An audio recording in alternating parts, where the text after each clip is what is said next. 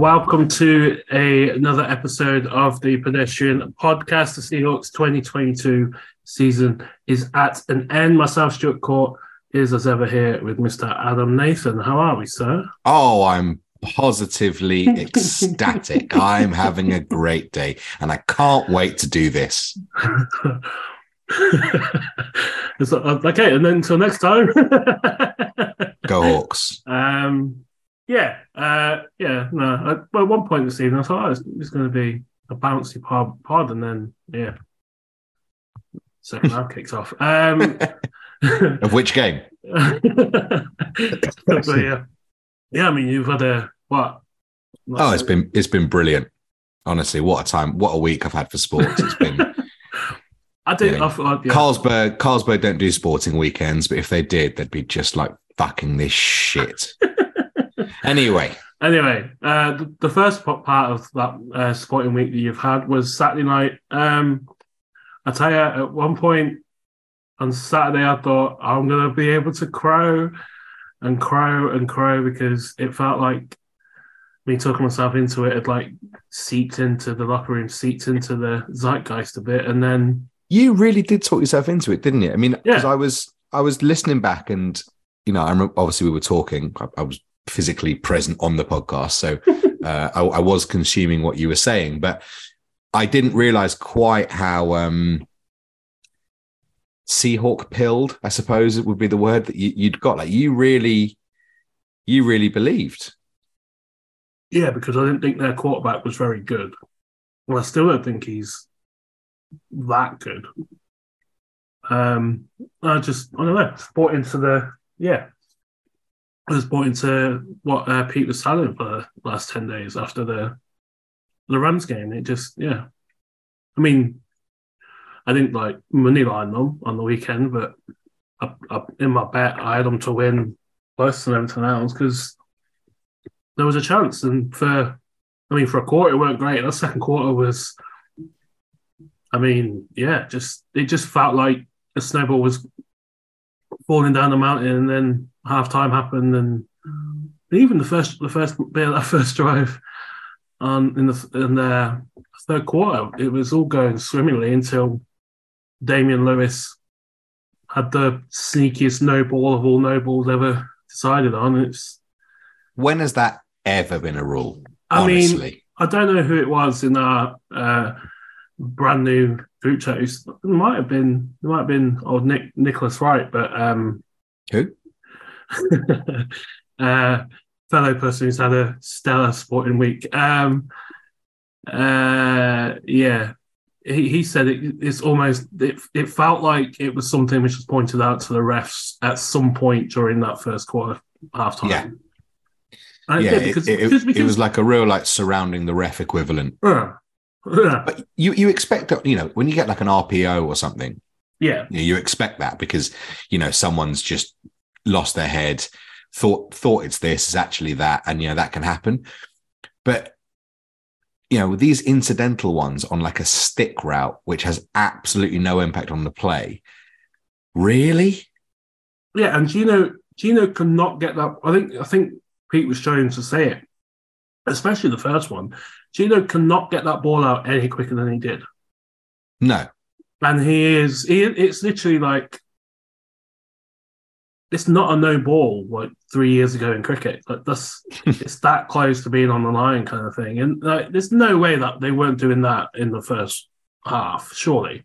Yeah. I'm sure there must be 10 plays a game where someone creeps half a yard too far. Yeah. And the Seahawks went to half, and then 8 plays of the second half without a penalty. They had 5 in like 3 drives, and 3 of them. Yeah, with that. It's just very strange. And Gino fumbles the ball when that D line just blows. Unsurprisingly, Gabe Jackson up. He just not even lay a finger on anyone. And it just all went a bit Pete Tong, and the Seahawks ended up getting blown out. I mean, the fourth quarter felt like it lasted 3 hours. And, the Seahawks season's over. So, I mean, but nothing that we've probably spoke about when we've like glanced ahead to the offseason kind of changed on something like they did it. It's all the same.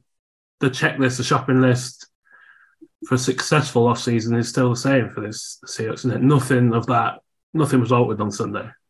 No, I think Saturday. I guess had we finished 9-8 in a normal or a previous year and 7th seed just missed out on the playoffs and not had that game, I guess everyone would be going into the offseason fairly positively.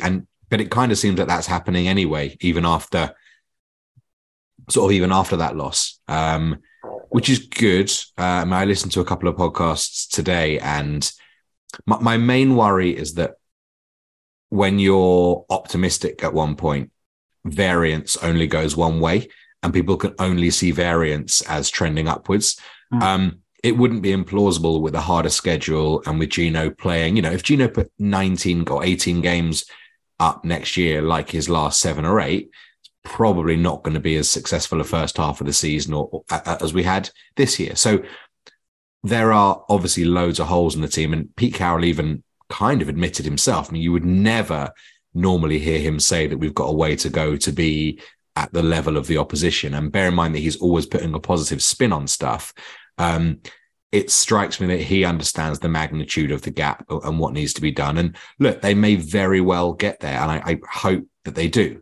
But loads of teams try to bridge a gap every year, and some do, some don't. So they have the offseason of their lives right now. Like the future of the franchise pretty much rests on this offseason, I think. Yeah. I mean, we saw the AFC East fumble the bag for 20 years trying to bridge the Tom Brady gap. Yeah. And until Josh Allen arrived in Buffalo, no one got anywhere close with a cavalcade and a Rolodex of names and different busts. One included is now our quarterback. It's like the Pete quote on it wasn't just the overall depth, was it? It was the issues, front seven, the front seven. And I mean, he didn't mention Warner and Greenlaw. He was more talking Bosa and Armstead, that kind of just like the disruption up front. And that is like, that is where the issues come from. I mean, we're 5 years now removed from Bennett and Averill. Like Jaron Reed's been on 2 or 3 teams now. Frank Clark is in Kansas City. And then he was asked about Poona Ford, and it sounded like, Poona Ford can play well in this league, but we need to play in a very specific way, where it sounds like the way everyone talks about the D-line and everything down the road in San Francisco, they can do what they want in all sorts of different ways, which is kind of, I think, maybe one aspect of Pete's point. But it's not a gap they're going to try and like trick shot their way over the bridge, is it? Do you think? Because that 49ers line took a couple of years to build.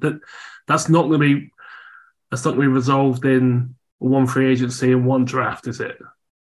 I suppose that's the weird thing about going into this with a head coach who must at some point be looking at the end of his career on the horizon, because this is something that is going to take a degree of a rebuild. I mean, Nwosu is probably the first time they've really put their hands in their pockets for a free agent. And I don't think it's an enormous surprise that he lived up to his contract and more. But the problem with, Taylor and Nwosu, Harris, Al Woods, who are all good players, is that the Niners have their equivalents of these players and also Nick Bosa and Fred Warner in that front seven, whereas we're punctuating those guys with crap, really, or just league average. So it's about how you make your good players not at the minute. Our good players are our crucial ones, whereas you feel like these teams like in San Francisco and Philadelphia, their good players are the ones that they're sort of carrying because they also have exceptional talent. Yeah. I think Mike Dugai just put a tweet out about that. If you look at the all-pro teams, the average star rating is 4.5 for defensive players and it's 2.0 for offensive. So I get maybe that's coming out of high school into college, how these players are ranked. And it does suggest that, you can scheme your way to good offense with players that you can make do. You can't do that on defense. You have to have stars, and we don't right now. And that the 49ers, this is a Seahawks podcast, but the 49ers offense showed that because, like I said, like I don't know what it was, but some of the throws from Brock Purdy, particularly in the first half, just looked weird. They looked strange. They didn't look like, I don't know. It just looked strange. I'm still like, it's the weirdest. Do you remember Wilson's first throw in the Super Bowl to Michael Robinson when he sort of leaked out to the right-hand side and just airmailed him? Yeah. It was just a bit like that. It struck me as, a combination of nerves and rain, I think. Yeah, it's the worst 330-yard passing game I think I've ever seen. It's all yak as well, which another thing, we don't really have an offense. Probably the biggest thing we lack on offense is that yak. And it was quite startling. I think especially when you add in Pete Carroll saying it. I think it'd be different if John Schneider had come out and said it, we need to, although John Schneider probably wouldn't say it because of fifth pick and 3 months of draft prep upcoming and stuff. But yeah, it's just, I don't know. There is options there. There is ways that they can maybe try and trick shot their way to bridging that gap. But again, if they try that, it's going to be a lot rely on coaching and injury luck, isn't it? Which in that space of their team, the 49ers have had, I mean, it's probably the one place on that team they've had pretty good fortune is that front seven with like Warner, Greenlaw, that seems to be play every snap and thing. But yeah, it was quite surprising. But it also thinking out loud, do you think any part of Carroll's "we need better players" ultimately was barbed towards Schneider? Because basically, whoever's been picking the players for the last 5 years outside of the last draft is probably quite lucky to still be in their job. Yeah, but at the same time, since Pete got here, they've had a way of building the D-line, and it's the way that they currently have it. They've always had, like, the only time they kind of went and got 2 free agents or paid for 2 was Bennett and Overall. Even then, they had Clinton McDonald, who was a pickup from Tampa, maybe. And they had Brandon Mebane, who'd been in Seattle forever. They had Chris Clemens, who was a late round, like Quandre Diggs level kind of trade. They've always kind of done that thing. And that, I mean, Clinton McDonald became, like Dwight Freeney, people like Al Woods was like just like a stopgap kind of player. Like Shelby Harris could even be that. I think if he's cut, is it $9.5 million we could save on him, or $8.5 million, something like that? But that would be a strange move to make, having said that. But yeah, this has always been the way this team has built things and done things. They've kind of invested the coaching kind of side of it into the DBs with like the Shermans or late rounds, the Cams, now the Tariq Woolens and Mike Jacksons and Trey Browns. But yeah, it's always been the way. So for Pete to maybe suggest that that's not going to be the way they do it in 2023 and onwards, it's just, yeah, the timing is strange. The timing is strange, but then you look at the top 5 pick, you look at all the quarterbacks coming out and everything else. It just kind of, I still think this is going to be, like you said, it's a massive offseason for this team. I think I wrote in that hastily put together thing I wrote on Monday that the expectations have changed now for this team. They've changed for the quarterback. Like if the Seahawks get blown out or even don't make the playoffs in 12 months, then that ain't it anymore. They've kind of it's a roll off the own back kind of thing if they don't get a step further, don't win a playoff game. Because the New York Giants now have won 1 playoff game in 11 years, and it's as many as we've winning 6. And they've got Isaiah Hodgins as wide receiver 1 in the divisional round, and DK Metcalf and Tyler Lockett. It's 8 years today since they beat yesterday since they beat the Packers in the championship game, and since then it's been 3 playoff wins. I think it's 9 years today since the tip, isn't it? Well, it must be thereabouts. Yeah. So eventually. But again, look at those teams. Like we said, if you look at the front 7, the only difference is they don't have an all-world in his prime linebacker. And if they do, his knee is broken. and doesn't sound like he. I mean, yeah.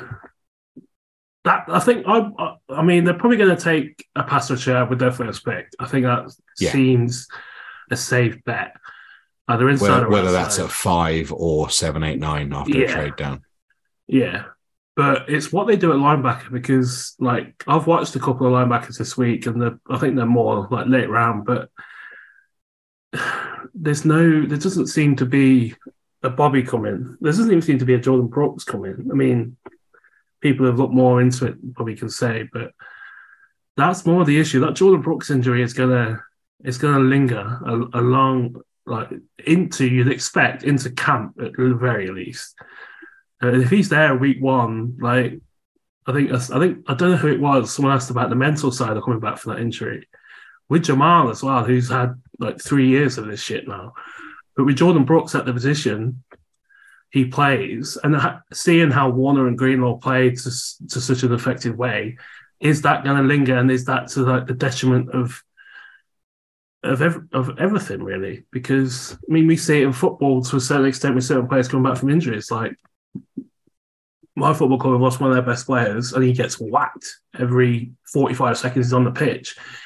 He's going to come back, and do you take an extra 2-3 weeks to get him mentally ready, so he's ready to take those hits and not like have like spook injuries, kind of re-injuries kind of thing? It's whoever asked that question, that was a really that was a good question. It's not something that I don't think like fans would kind of appreciate, would they? They just want to see a Seahawks defense with 56 on the field and forget everything else, kind of thing, isn't it?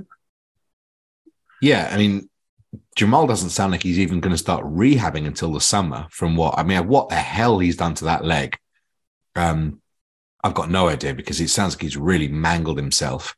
You know, with that sort of injury, you don't know if he's even going to come back. I mean, this is ironic because some people think he's dog anyway, but is he going to come back the same player, whatever that means? There's a lot to do this off season. There's like 2 off seasons worth of work to squeeze into one. That's what I mean. Finding trick shots somewhere. They're gonna have to, because, like I say, Jamal and Jordan Brooks. If you're painting a 1 to 11 picture, no matter what you think of Jamal and Jordan Brooks, they're 2 of the first 3 names on the team sheet. If you're thinking 1 to 11 on defense, probably. And another one in the top 5, I would say, is Quandre Diggs, who has quite a favourable looking cap number that you can get rid of off with a June 1st designation. But he did have a good few games. But it strikes me as a little bit of that sort of player that turns it on in the transfer window to leave a lasting impression, because his effort levels seemed, this is maybe a bit harsh, but his effort levels seemed to be upped quite considerably in the last few games of the season. But is that going back to the mental side of coming back from these? Because 12 months ago, possibly. That's like, I think Quadre is a perfect example of, obviously we don't know what his mindset is, and he doesn't seem to be the sort who would, he just seemed to be that kind of like laser focus, like just locked in kind of thing. But yeah, I think that's quite, but yeah, they're going to have to find ways, and they're not going to just be able to do it through the draft. They've got 4 in the top 60 picks at the minute. And they've got, after Geno, if they re-sign Geno, not a lot of cap space to go out and make a splash either, have they? Which kind of, again, counts against them. Do you kind of, yeah, I mean, it sounds like everyone wants to be back. Geno and the team want him back, and he wants to be back, kind of thing. But yeah, it's going to be fun. It's going to be fun. The quicker that domino falls with Geno, one way or another, the better. For so many reasons, but yeah, I just don't know how. I'm not convinced it's going to be quite as easy a situation as everyone like to sort of make out with that even the Pete saying that we've got our guy wanting to be back, and Geno saying this is my where I feel like I want to repay them. I think that's all maybe just trying to push towards the front of the leverage queue a little bit, because I'm not convinced it's going to be that pally when it comes to negotiations. No. I'd be surprised if Geno really does feel that he owes the Seahawks anything, and vice versa, to be honest. I mean, Pete Carroll said last year we have 2 number ones. He's probably mad enough to believe it, to be honest. And he is the kind of coach that might look across at the sidelines last week and see Brock Purdy just sort of doing enough and being surrounded by talent and saying, well, I can get Drew to do that. And so I think that's going to be a harder domino to fall than perhaps we would hope it would be. Yeah, but I also do think that Drew Lock won't be in Seattle next year. The thing is, he might be the easiest one to sign, so they might do that just so they've got as a gap. Yeah, because they currently have 0 quarterbacks on the roster, which I don't know much about this game, but I'm pretty sure that's suboptimal. I mean, there's teams in New York who have quarterbacks, so they may as well have 0. It's a bit more in the game now. I think I text you or that newly formed group chat, which everyone who listens to this podcast. We should have just done this as a WhatsApp call. Yeah, really. We should have. Yeah. DK Metcalf on Saturday. I think I tweeted that he got more yards in the Philly game, but that might be the best game DK Metcalf's ever played for the Seahawks.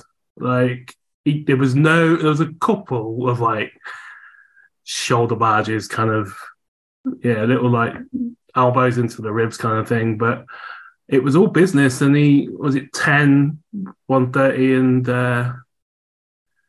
2 touchdowns. I mean, that's kind of that for a player. He obviously didn't know when he was catching half those passes, but for a player who's now, that's the last thing he's going to do.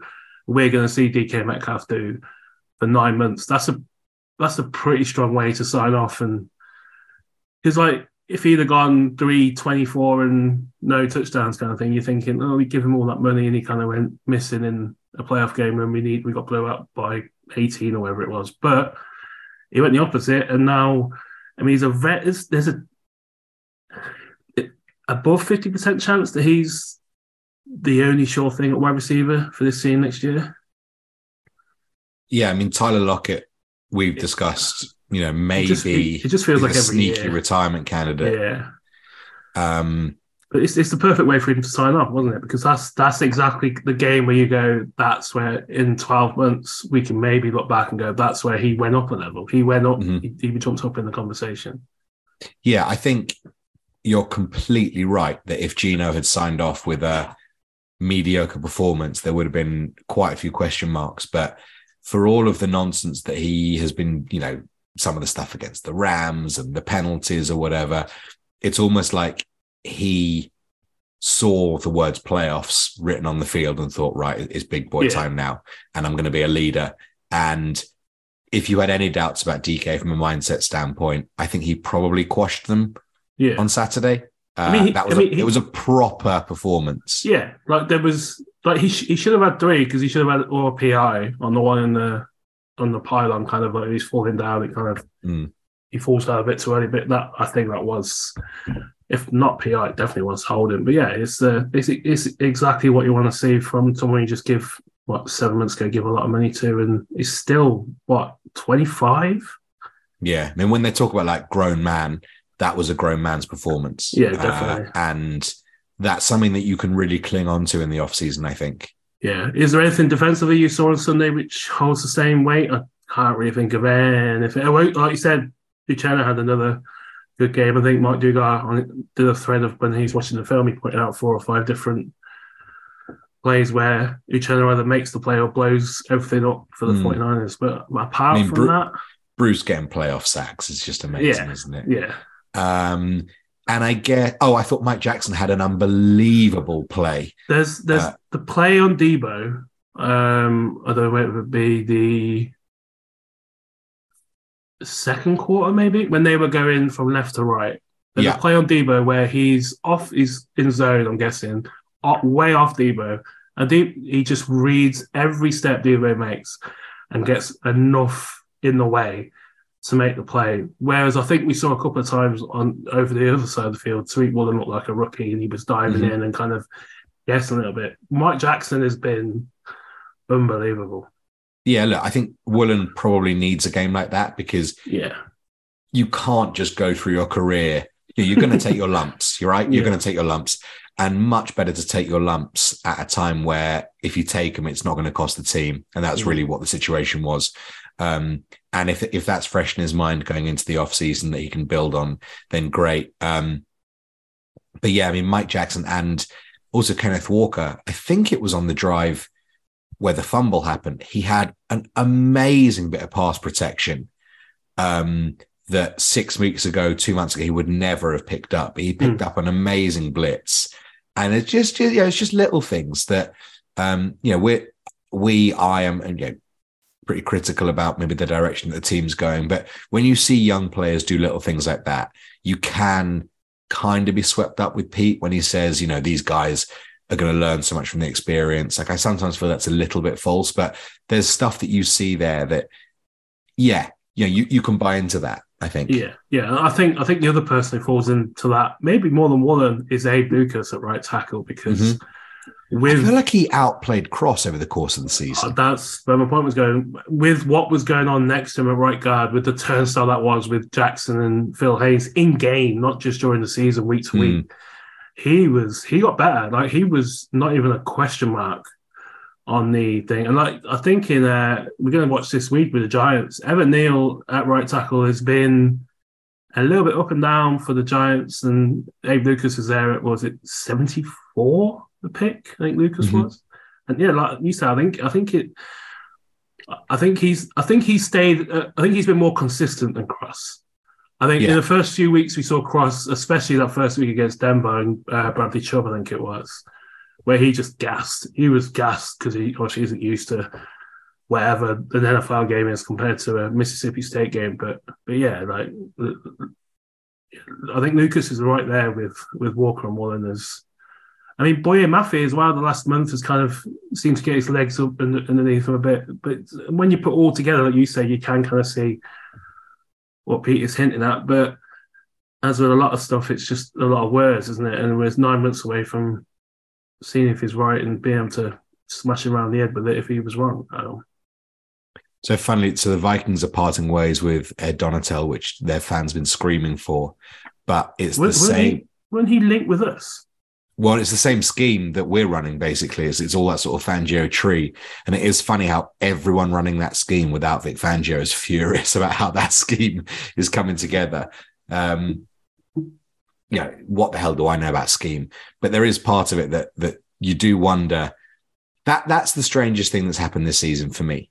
I know we're jumping around all over the place, but on a general level, Pete becoming the CEO head coach that we all kind of wanted him to, but happened quite quickly, and just, handing the defense off to someone else. That's very strange to me, I think.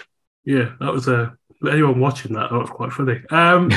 Last 40 seconds. Yeah, it is. But also at the same time with that, he had one of his closest allies running the defense in Ken Norton Jr. And when he decides to hand the reins over, it's for Clint Hurt and Sean Desai and the other coach who gets referenced a lot on the defensive side. They all first time kind of in that position at that level of responsibility. It's very strange that he chose this year to do it. But the Fangio stuff kind of feels like the Pete stuff we saw 10 years ago. And Dan Quinn. Well, Dan Quinn probably nailed it more than anyone else. But when Gus Bradley tried to run it in Jacksonville without Sherman, Earl, Cam, Brandon Brown and Byron Maxwell, it didn't go very well. It has had its ups and downs with Dan Quinn. It kind of cost him his job at the Super Bowl in Atlanta, but he's kind of meshed two kind of things together. So the Fangio thing is kind of interesting, especially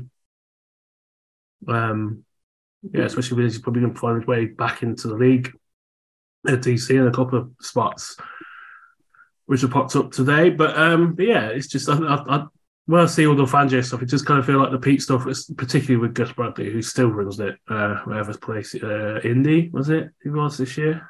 Yeah, I think so. But yeah, it's just, there's just a lot of weird things which happen with this season, and more so than they're picking fifth and it's not their pick. But yeah, anything else from Saturday? The Seahawks general, or the fallout from it with all the people talking? Gino had a good game, obviously, well, in the main, but he still had 2 pretty back-breaking turnovers. But the second one... Yeah, look, the guy runs his route for him, but it's just... when you make turnover-worthy throws, eventually they are going to turn into turnovers, and that wouldn't have been a pick against the Rams in their current iteration, and it wouldn't have been one against the Panthers or the Raiders because they're shit. But unfortunately, you come up against a good team, and the Seahawks want to be a good team. And I suppose that's the concern going forward. And yeah, the Geno discussion is going to be one that maybe we'll have now, and we'll have 25 times before the contract is done or not done. But it does slightly worry me that he has the propensity to turn the ball over when it really matters. And as I say, that's his performance on Saturday is one that when you're being paid $7 million, I think you can get away with not get away with. I think you're like, he's fine. Yeah. I think if you have the moniker of $40 million over your head and play like that, it's one of the first things that the commentators talk about and the pundits talk about. And that's not necessarily your fault, but I do think it does change the narrative somewhat when you do have that massive contract. Yeah, definitely. It's definitely, yeah. But I think that kind of falls in that line of the expectations are here on this team. Like I said, if they lose in 12 minutes the same way they lost on Saturday, that ain't gonna hang. And the same is for Gino, because now he's not the comeback story. He's not the movie script ending kind of thing. He's probably going to be a made man. He's going to be a starting quarterback level pay player. Yeah, and you can't make those decisions. But at the same time, the first touchdown to DK is a throw not many NFL quarterbacks are making. No. And he had the most long touchdown throws of any quarterback all season. Which is wild when you think of what, 3 of the quarterbacks playing this weekend? Well, it's wild when you think that until like week 2 of the season, they wouldn't even take the shackles off the guy. No. So they didn't even really see this in pre-season. Yeah, no. But he may just, because he didn't start an NFL game for 8 years. That might be consistently starting an NFL game for 8 years. I think he talked about that, talking about he's now going to have 8 months of solid film. He can do his fitness work and all that in the knowledge that he's a starting quarterback of an NFL team. Even if it's not this one, he's going to be a starting quarterback in the league in 2023. But yeah, that's another aspect of that is that it's going to be exciting to watch and track and see what that looks like, isn't it? Yeah. When we hear from Gino, if he signs in April or June or whatever the next camp is for that lot, it's going to be interesting to see how. This offseason is going to be wild. I was having a conversation with someone on Twitter last night about this, and he was saying that look at all the $40 million plus quarterbacks, and Gino's outperformed almost all of them. And I think that's perfectly fair. What I don't think is going to happen is a market created whereby that many teams will want to give him that much money. I think that when you have 1 year out of 10 like this, and it's the 10th year of that career, it wouldn't stun me if that put off teams that haven't watched him that closely. And I think that might work in Seattle's favor. Like, it wouldn't stun me if there was a bidding war at $25 to $30 million. But I can't see that with the sort of Derek Carr's around, potentially Lamar Jackson, potentially Aaron Rodgers, if you can trade for him. I don't know how many teams out there are going to want to stomach $40 million on a Gino who they've not really seen up close and personal. So I think that might end up working in Seattle's favor, and he ends up sort of signing for that slightly under franchise tag number. Yeah, I think so. And also the same point of that, I mean, obviously it's different position and different commodity and different importance. But we had that conversation. We had that was a line of thought and the thread for Rashad Penny 12 months ago. But it was the fact that we knew his medicals, we knew his physical, we knew what the work he put in more than 31 other teams, and we got him on a 1-year deal. Is it 1-year deal? I think it was just a 1-year deal he signed, wasn't it? But it's going to be interesting. He's another one. I mean, the team has 26 pending free agents. Obviously, some of them are just guys they've picked up for practice squad. Nick Ballore is one of them. That's going to be an interesting one for this podcast to track and follow. Then you got people like Poona Ford, who he didn't really talk about. It's such a weird answer. The whole framing that Pete gave, it would not surprise me if he is allowed to walk and leave, to be quite honest. Then you got Rashad Penny, obviously you got Gino Smith, we talked about. It's going to be interesting what they do in that kind of thing with those players, because obviously the higher up the list you go, the more important they get to the team, kind of thing. But the Poona Ford one kind of seems to get rid of him would be a strange move with the words you said on the defensive front and the front seven and everything, and then like subtract from that. But again, I know nothing about scheme, but it didn't seem like this year we got the best of Poona Ford versus other years. I mean, Pete said he played too much, which is someone's going to be a free agent, probably not what his agent wants to hear. Oh yeah, you played too much and you were on $3 billion kind of thing. It was a very strange answer, but yeah, go and get Joanne Hargrave when Philly win the Super Bowl in 3 weeks. Go and get him. Go and get him from Philly, please. I wrote about him 7 years ago when he came out of South Carolina State. I need it. Is that on Seahawks NFL? Do you want to just do a quick? Who I think it's pretty obvious, but who was your Seahawks MVP if you could have a vote for 2022? Seahawks only. The best player the Seahawks had this season? Yeah. Well, that's a good question. I think I'm going to do this sort of versus expectation. Okay. And even then, I suppose it's probably a toss-up. I think I'll go with Woolen because I think to have that sort of meteoric rise, like there were people in the offseason, the tape guys, that suggested that Gino was capable of doing something like this. And I think he'd probably be the second choice. But people were saying that Woolen is like the biggest project they've ever taken. Mm. And I think he played to a level that was better than the first team All-Pro rookie cornerback overall. And I think that's remarkable. So I'll go props to Tariq Woolen. I'll give him my team MVP. Have I missed someone there? That obvious? No. I just thought it was going to be Gino, but the way he framed it does make sense to give it to Woolen. But I think at the same point, I think Mike Jackson has to be in that conversation for pretty much. He doesn't have the stats. I mean, obviously, Woolen tied the league with 6, tied the league lead with 6 interceptions. But like Mike Jackson was, he's played better than players who went and got $50 million from Jacksonville at playing that position did. And at the start of the season, it was, right, we'll get through the first 6 weeks with Artie Burns, a 5th-round rookie, Mike Jackson, who's been cut by 2 teams already, and then Trey Brown's back and everything will be sound. Artie Burns stuff. It's okay. I haven't seen Trey Brown make a play. Has he been active? Is he fit? He's been active. Yeah, it could be. But one reason for that is because Woolen and Jackson in those 6 weeks or immediately hit the ground running and just never really looked back. And like we still would point out with Jackson on Saturday, made a couple of eye-catching plays, if not on the stat sheet. So I probably agree with Woolen, and I think you got to put Mike Jackson in that conversation just above expectation, because there was no expectation on him. Mike Jackson was a camp body in July. Yeah, and now he's probably starting cornerback. I think Kenneth Walker had a really good rookie year. Like, I think he had 271 carries and no fumbles, which in his own right is a really important thing. Yeah. But he is in the unfortunate position of, with a fairly high draft pick, he sort of had to show something. And I feel like he performed just above expectation, whereas the other guys performed wildly above expectation. Yeah, and from week 1. Walker was kind of not eased into it because Penny went down in like week 3 or week 4. But he was eased into it more than Tariq Woolen. Woolen was basically named starter on day 3 of training camp. And he's remarkable. Who do you think the league MVP is?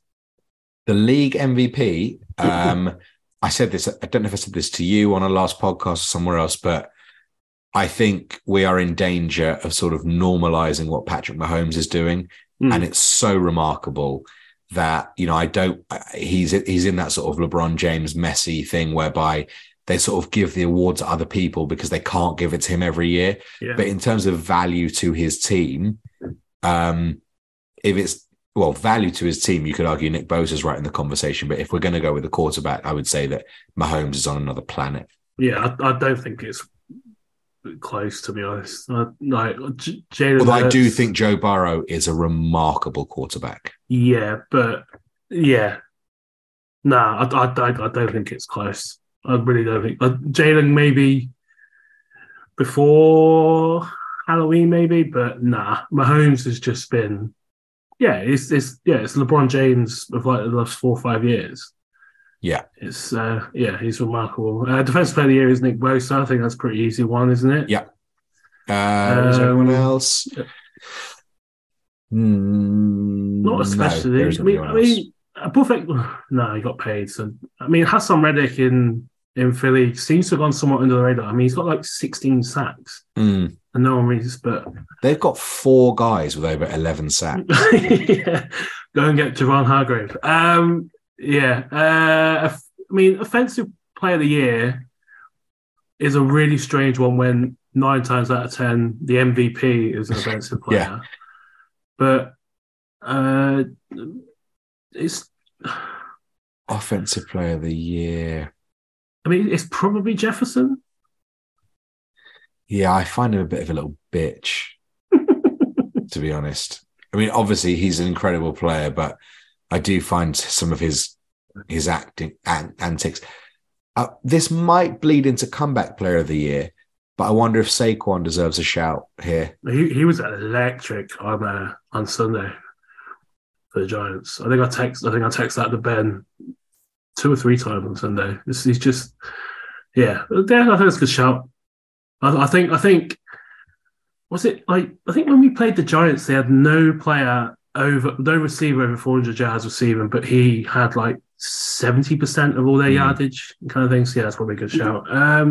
Coach of the year for me, again, I don't think it's particularly close. I think it's the guy that is calling the plays for Saquon Barkley. I think the job Brian Daboll has done with that team, obviously offensively on Sunday, kind of jumped off the page. But man, that roster should not be anywhere near the divisional round of and the whole kind of like, we talk about culture as kind of like maybe a bit of a cliche kind of thing, but the change in that, just watching that team, even watching Saquon, he looked done a year ago, and now he's going to be in consideration for a few awards. But I think Brian Daboll should have his name on it already. He should already have it in his possession.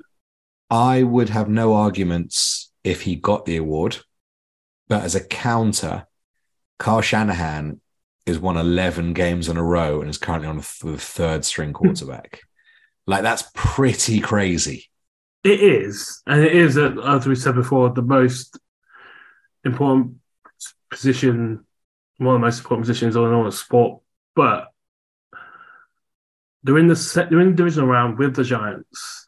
Deebo Samuel, Christian McCaffrey, Brandon Ayuk, Trent Williams, George Kittle, Mike McGlinchey, Christian McCaffrey, Elijah Mitchell. Then you've got Isaiah Hodgins, Darius Slayton, Daniel Bellinger, Richie James, Daniel Jones. You've got a center whose both knees exploded like 18 months ago. I just think I'm not going to argue again with expectation. And if you, as you can tell, I've spoke to a Giants fan quite a lot this season. But I'm not. I'm just. Conversation. I think it is probably the. I mean, where's Pete in that conversation? If they had 1 or 2 more wins, I think. If they'd have won one of the regular season games against the Niners, that you probably bump up a bit, wouldn't you? Especially after pounding they took in week 2. Yeah, I mean, the thing about Seattle, as I've said a few times, is that we exceeded expectation because we didn't expect to have good quarterback play. If I told you at the start of the season we were going to have good quarterback play, then 9-8 probably would have been a baseline for what you'd expect the team to do. Yeah, it is remarkable whether 10 years or whatever it is now, 12 years, we haven't missed the playoffs on back-to-back seasons. Mm. I know there's more teams in the playoffs now, but it just seems, I don't know, not many teams watch games in January. And we watch it every other year at least. I know we had the other quarterback for a bit of that and the best defense probably of this generation, but still impressive to keep that churn going kind of thing. Comeback player year, Saquon then? Comeback player? Yeah. It's probably not Deshaun Watson, is it? To be honest. I think it probably has to be Saquon. He's been amazing. I mean, Geno's very close. So again, it's the definition of comeback. I mean, McCaffrey, really. I mean, he's basically been gone for knackered, wasn't he? Yeah. For a good half of a half, Jamal Adams looked an amazing comeback player of the year potential. See what happens next year. This team really did miss that number 33, I think. One more thing from Sunday, talking safeties in Seattle. Ryan Neal, man. It's remarkable how much of a difference he actually makes to things, isn't it? And we kind of jumped around a bit even more wildly now, but he's I think he's restricted, so the Seahawks kind of hold all the chess pieces with his future. But that's possibly the easiest decision they're going to make on a re-up, because I don't know what they do and how they scheme him and what positions they put him in, but he's always around the ball, it feels like. For a safety, that's quite something. Do you think if everyone is healthy, that there's a way in which you could bump Jamal Adams forward one line in the defense and maybe play him as like a middle linebacker or an outside linebacker, as like orthodox, that sort of player, and use Ryan Neal and Jamal and Quandre Diggs as your two safeties? But I think you could also do it the other way. I do think you probably do put Neal in that kind of position as well, because I don't know what the measurements look like, but they feel like they look somewhat similar. Maybe Jamal's a bit more jacked, made out of concrete. I think someone said somewhere on the interwebs this week. But yeah. That again. They're like, Jamal coming back would add that, because if Ryan Neal is probably going to be in Seattle again next year, there's going to add something else to this defense, which is probably going to be without its middle linebacker for a month or so. But we'll see what the draft brings. Yeah, the 2022 season, ended in 2023 for Seahawks. Divisional playoffs, I mean, this is going to be a fun weekend, isn't it? Yeah, this is the best weekend of the year. Yeah. The 4 games, who'd you see winning? I think it's going to be an Eagles, Niners, Chiefs, Bengals. Ooh. Even with all like the wind and rain and snow up in Buffalo. Is that what it's supposed to be? Well, the snow, I think, is almost a certainty, yeah. I've had the Bengals down as my Super Bowl champion since before the playoffs, which is, I guess, a week ago. But, when I had to do it. But you were on that wagon for 10 days. You barely got a suntan. Yeah, I just think Burrow has got everything about him. I mean, him not looking back at Chris Collinsworth on Sunday night. Yeah. It's the coolest thing. He's just such a dude. And like saying that their window is open as long as he's playing, I just think it's just such a great thing. Nice. I love him. I absolutely love him. And so I'm a bit biased. But yeah, I think they're going to go and get it done in Buffalo. Yeah. I think this is not obviously their fault in the slightest, but I think that Buffalo are playing with this sort of level of emotion that eventually runs out after the Hamlin thing. Yeah. Yeah. I mean, they nearly lost to Skylar Thompson. Yeah. At home. Yeah. I probably agree. The Giants, though, man. I know. Look, one of them always goes against you, so it wouldn't stun me if the Giants or the Cowboys won. And they played the Eagles close in week 17. Mm-hmm. Yeah. I mean, the Niners Cowboys, there can be like a sinkhole appear at some point because I think that's going to be an interesting kind of thing with Brock Purdy. That's going to be a different challenge. That's going to be it wouldn't surprise me if the Cowboys won. Agreed. Look, the Cowboys are a traditionally built, top-heavy team. Yeah. And as a result, if it all clicks for them like it did on Monday night, they can steamroller anyone. Yeah. Where's Tom Brady playing next year, do you think? Or do you think he's done? Oh, that's a good question. It's probably going to be Vegas, maybe? Yeah, I was thinking that. It feels like, It feels like Vegas or Carolina if Sean Payton gets the job there. I mean, Saints. I mean, what are the Saints going to ask for Carolina for him? I did see Russell Wilson, the former Denver Broncos quarterback, has been reached out to Sean Payton to ask him to be the Broncos head coach. And I wonder if Sean Payton blocked the number. Yeah. Block, delete, and report all in one fell swoop. No, I'm still. I mean, there's always one thing that, like, already I'd never wiped that quarterback from history because they posted amazing the highlights package from the Packers game without even a mention of who was throwing the ball around. That was amazing. Right, spin in the bin.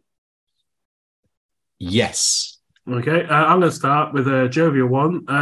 In all of the history of golf, 100, I don't know how many years, 75 years maybe, the PGA Tour, they play 52 weeks a year. There's been 15 players who have led a tournament on the PGA Tour after the first round and missed the cut the following day. As of 4 a.m. Saturday morning, that was now 16 because Jordan Spieth, after putting 20 English pounds on his name at 14-1, decided to go put like a fucking demon on Thursday in Hawaii and then couldn't hole anything on Friday. Bogeyed 5 out of 7 holes and missed the cut and became the 16th player ever. And as you can tell, 6 days later, still not over it. So Jordan Spieth, one of the best golfers in the world, one of my favourite golfers to watch when he's on form, as he was on Thursday, can get in the bin, Adam. I think that seems perfectly fair. Who have I got to go in the bin? There's Jim White and TalkSport for giving a platform to an out-and-out racist. And you just wonder, if Bin Laden had offered Jim White a 12-minute exclusive on TalkSport, would that have been enough? Would he have had him on? What's the level that you won't take an exclusive, Jim? So I think he can get firmly in the bin. Am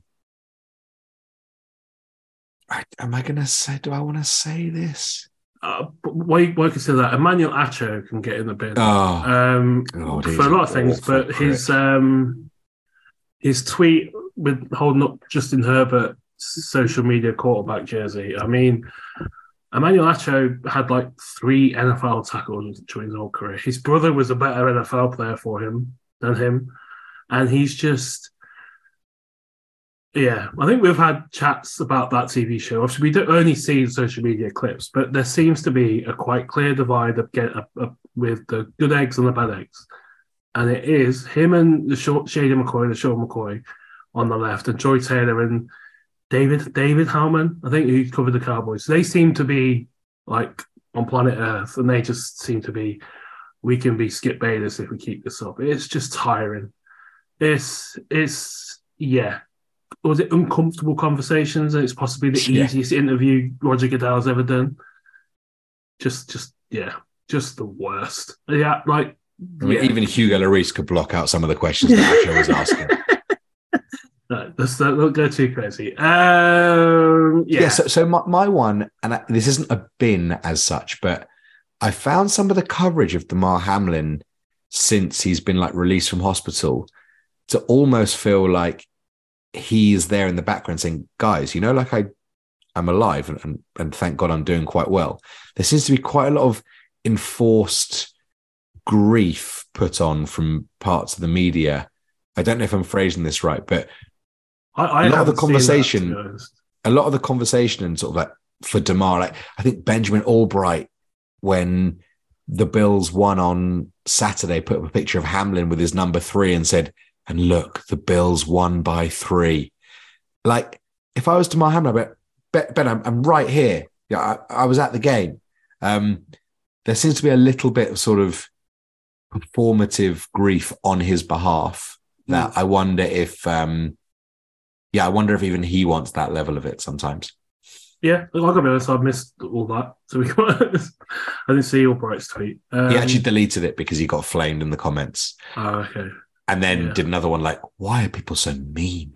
Yeah, I mean, actually, I did that like 10 days ago and then posted that about Herbert. But Albright does deserve to get in the bin for quote tweeting me on the first day of the season when I called the Denver Broncos quarterback a prick, and he said he is not. And so I responded to him about 2 weeks ago saying, by the way, do you think he's a prick now? And, amazingly, I had no response. Who would have thought?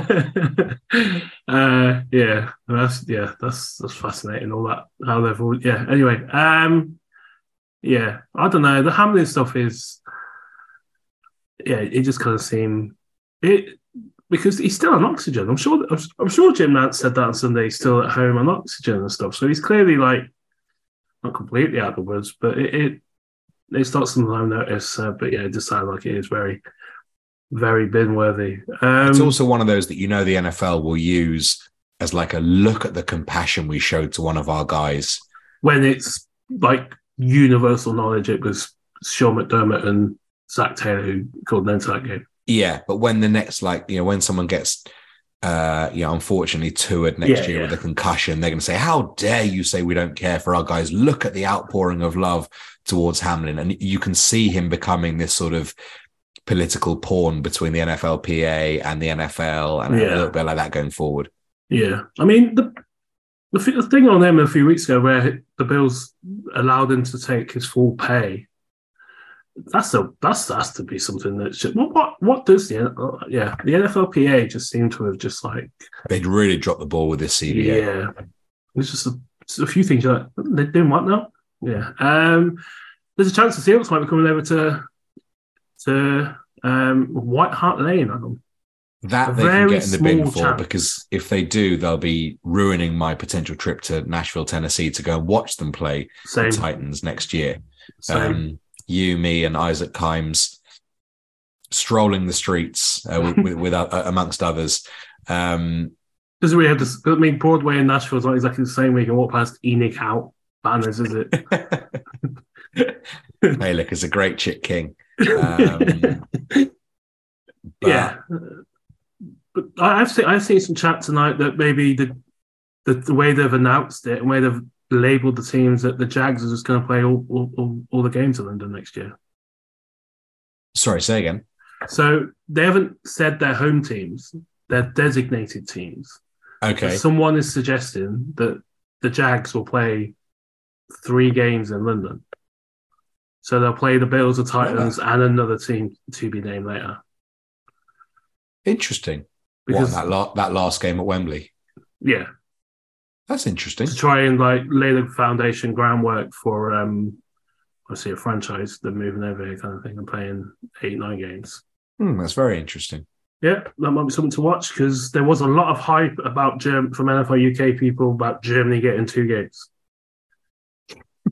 Which another thing is, I'm just half surprised that the 49ers weren't one of the teams that come over the way. Certain radio presenters were hyping it up. I don't think that's everything. We've said it all. Yes, but I don't know how we managed to get an hour out of that, out of an 18-point demolition or whatever it was on Saturday night. The next episode is episode 200. This is 199, Adam. Yes, indeed. Not sure when that's going to be because the house I'm currently in, I'm barely not in it next week. So might be a couple of weeks till the next pod. Text messages and emails are currently being ignored for all sizes and colours. But we keep going. We'll try and get some cool people on, get some, maybe see if a few of our old, not old, can't think of the word. Some of the people our old favourites, friends of the show back on. Maybe even see if the 2 or 3 people who listen to this pod want to jump on with us as well. And 199. Just to revel in our greatness. Yeah, not all of them, obviously. The ones that are only ones which are this side of the Atlantic, I think. Yes, quite right. Usually means the methods: Spotify, iTunes, Podbean, it is the best week in the NFL calendar this week. 4 unbelievable, or potentially unbelievable games ahead. Enjoy whatever corner of the world you watch that from. Until next time, this has been the Pedestrian Podcast. Go Hawks.